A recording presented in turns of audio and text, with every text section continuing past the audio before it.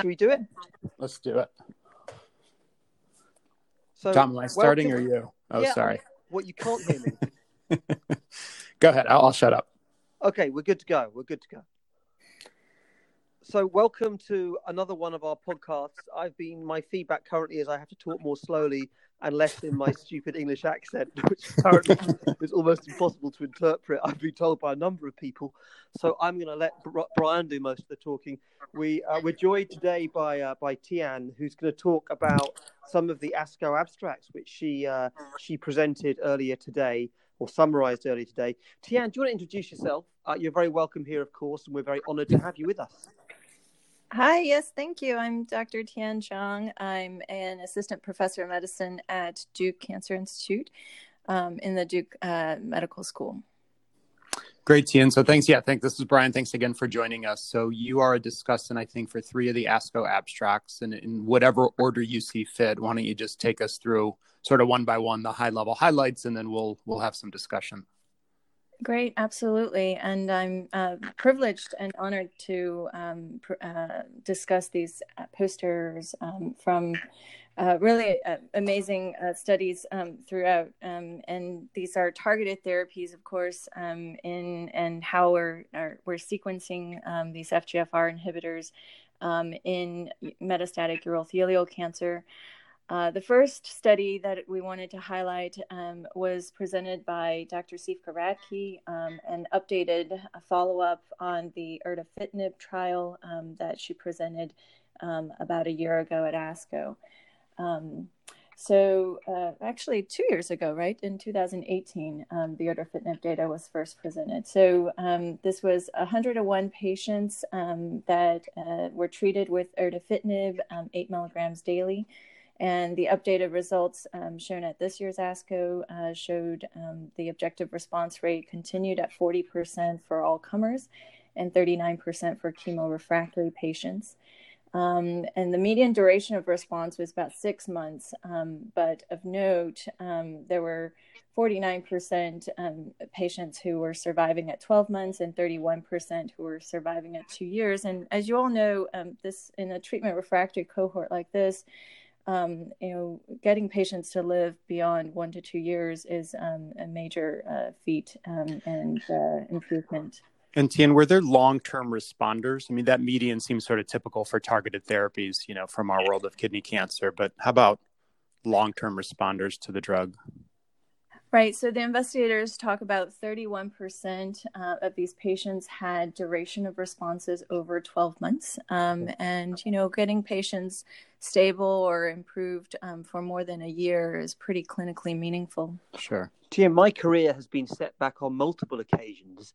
And one of the biggest setbacks I've had is over-interpreting single-arm trials, which has been driven by a lot of patient selection, and often patients taking part in single-arm trials, sort of early single-arm trials, there's a lot of patient selection, and sometimes we end up picking the winners, and they do really well. Is there any evidence of that from this cohort? It was a distinctly biomarker selected population of patients who had FGFR mutations and fusions, and that is what the erdafitinib approval was based upon as well.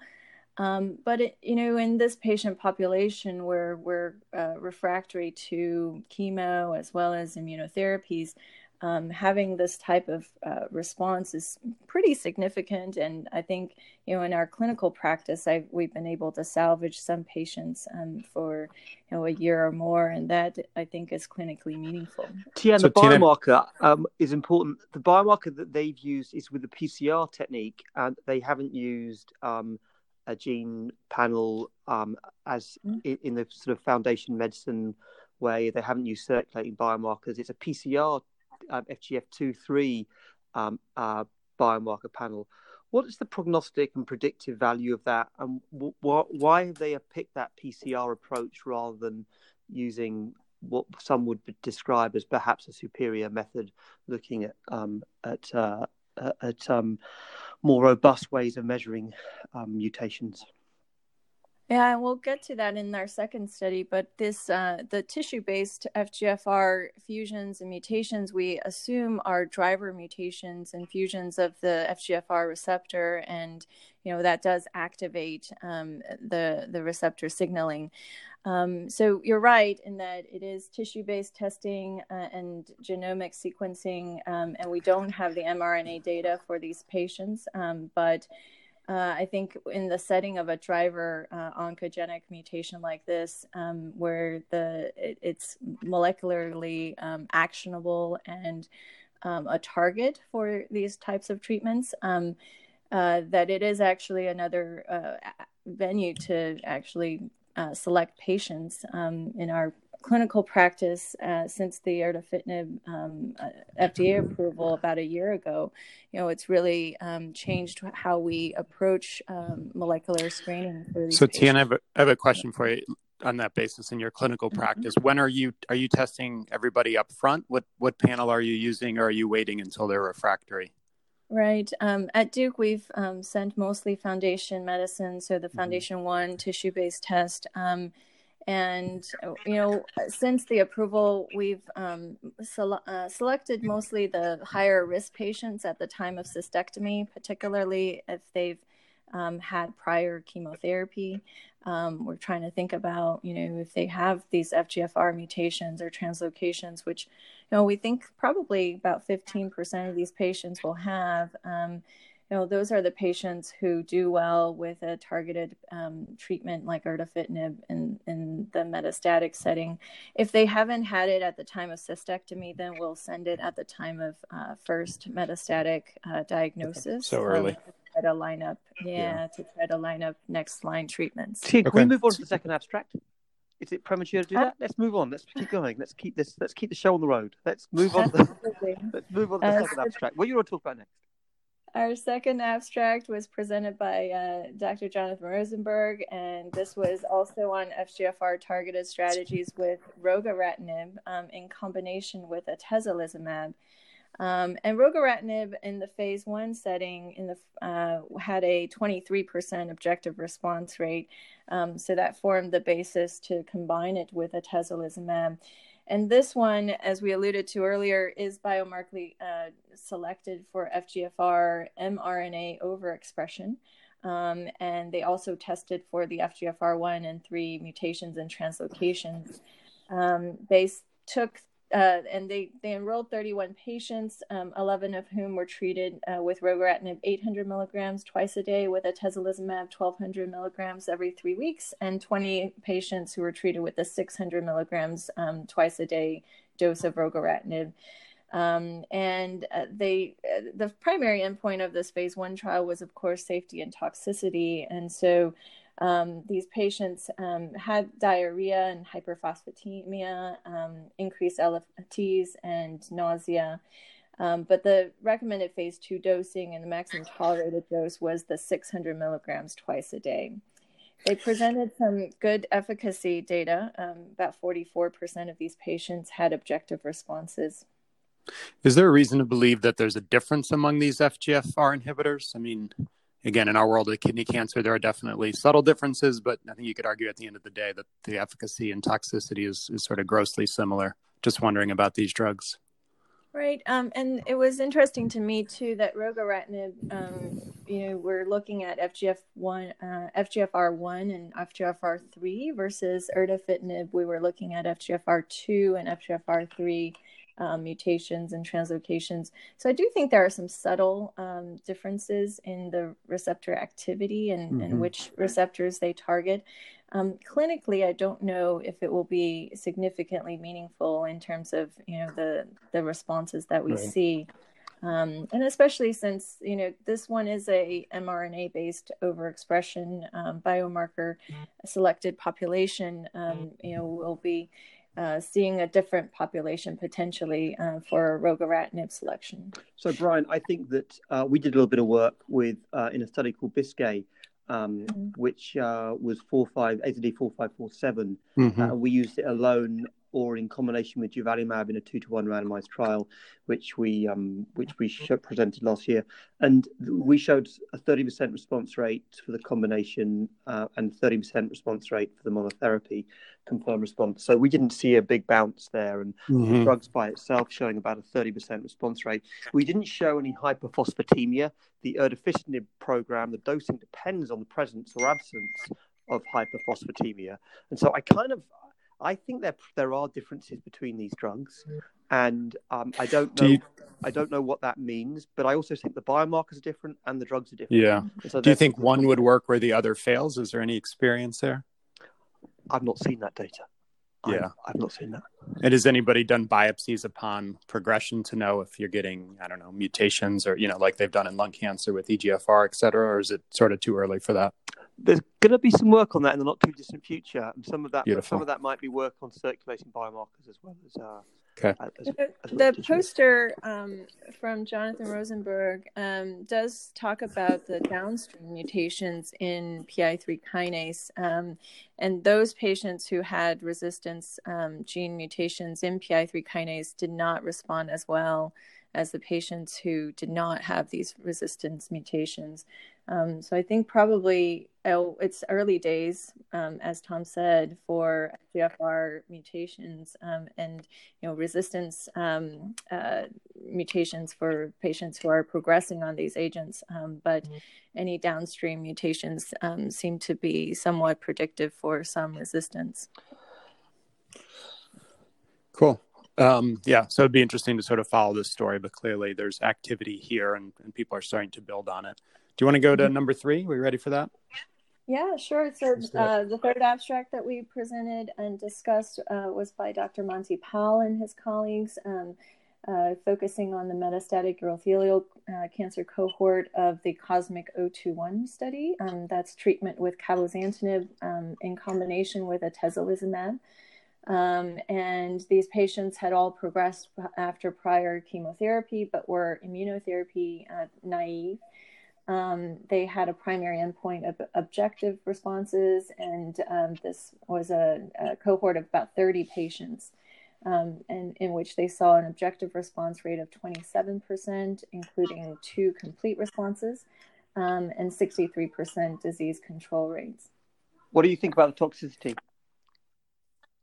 Yeah, so, it actually looks pretty good. The only immune-mediated hypothyroid levels were 10% of patients, and chorioretinitis in one patient that was grade 3. They didn't show any other grade 3 or more toxicities in terms of immune-mediated.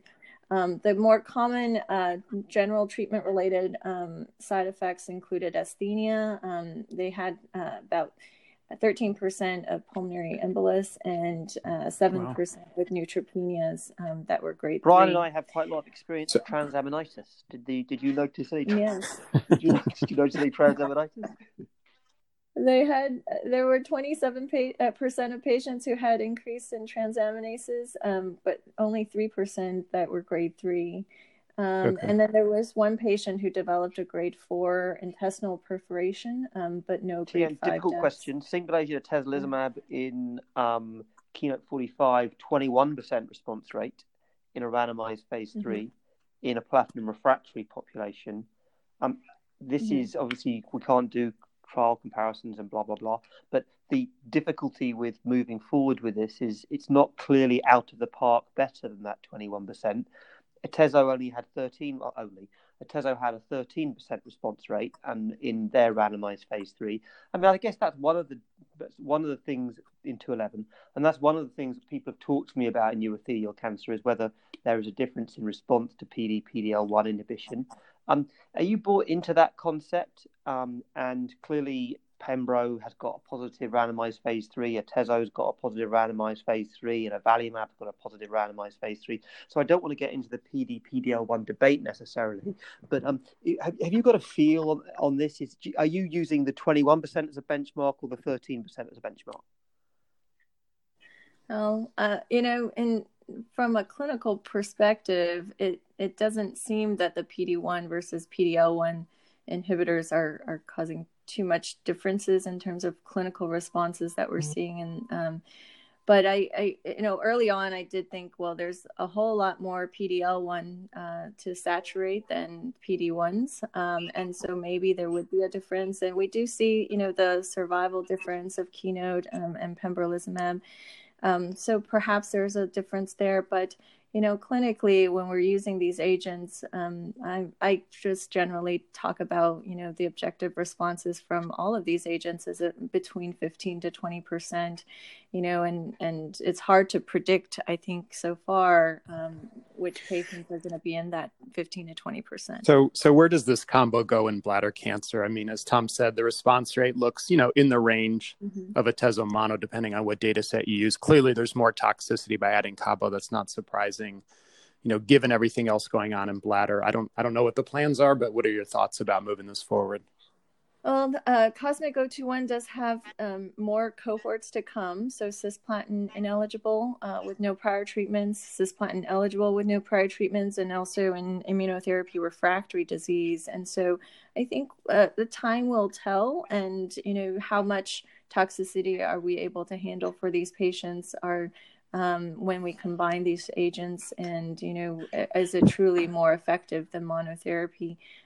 Do you think there's enough activity in the study that Monty's reporting to say do a big phase 3? I mean, that's ultimately the question. These single cohorts, they'll all generate some signal, but not definitive. So when the rubber meets the road, that's what we're deciding is are they going to go forward in a big study? Yeah. And, this combination has shown enough activity that they're going forward in castration-resistant prostate cancer and also in metastatic renal cell. And so, is there enough activity here in urothelial cancer? I think that's a really good question, Brian. What do you think?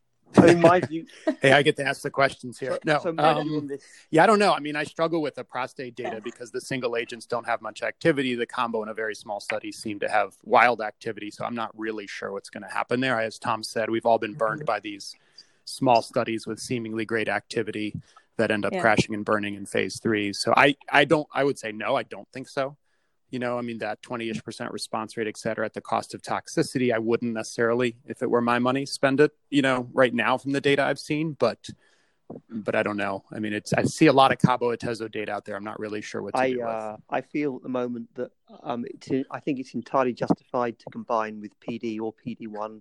I think they are, from the back of the room, interchangeable and are doing a very similar thing until proven otherwise. And so I think atezolizumab is a very valid combination drug in this setting. I think the cabozantinib combination, I would be nervous about taking it forward in randomized phase 3. I think that we've seen, we're going to see more data, but we've seen data with EV plus Pembro that looks really good. We've seen some chemotherapy combination data that looks pretty good. And we've seen different and we're going to see more and more data coming out. And this, from my perspective, it doesn't look spectacularly competitive with these response rates as it stands. It's one of those things where the confidence intervals might be underestimating it, but I would be quite nervous about a frontline randomized phase 3 in the cisplatin ineligible population. I've been randomizing to, third-line chemotherapies, though. Potentially, there could be a signal there. A lot of these, refractory populations, I think they're with some immunomodulatory effect that we're basing the cabozantinib effect on. Potentially, they could be salvageable. But I think you're right. It will be hard to randomize to atezo monotherapy. Tian, these have been really interesting. 3 really interesting pieces. I guess the momentum for you. Which one, if you had to take one of the 3 forwards into a randomized kind of, which is the most for you, the most exciting piece? I know it's really hard to do, but we're going to do it anyway. Which I don't pick the person you like the most. But which for you do you think, which would you, if you were given the choice of jumping on one of the bandwagons to take forward, which one would it be? Oh, which one would I put my money on? Well, erdafitinib already is in randomized phase 3 in the SOAR trial. Yes, excellent work. I think that is the front runner for now. The others have some catch-up work to do, but interesting and biomarker selected populations are certainly, a needed area for us to find effective treatment strategies for these patients who have progressed despite multiple other treatments. And so I hope that we'll have some more effective combinations. You've got a career in Washington in front of you, Tian. That was an excellent answer. Any more? Have you got anything you want to add, Brian? No, I think this was great. Thank you so much for joining us today. And we're going to see you very, very soon, I hope. Very good. Thank you so much. Bye. All right. Take care. Bye.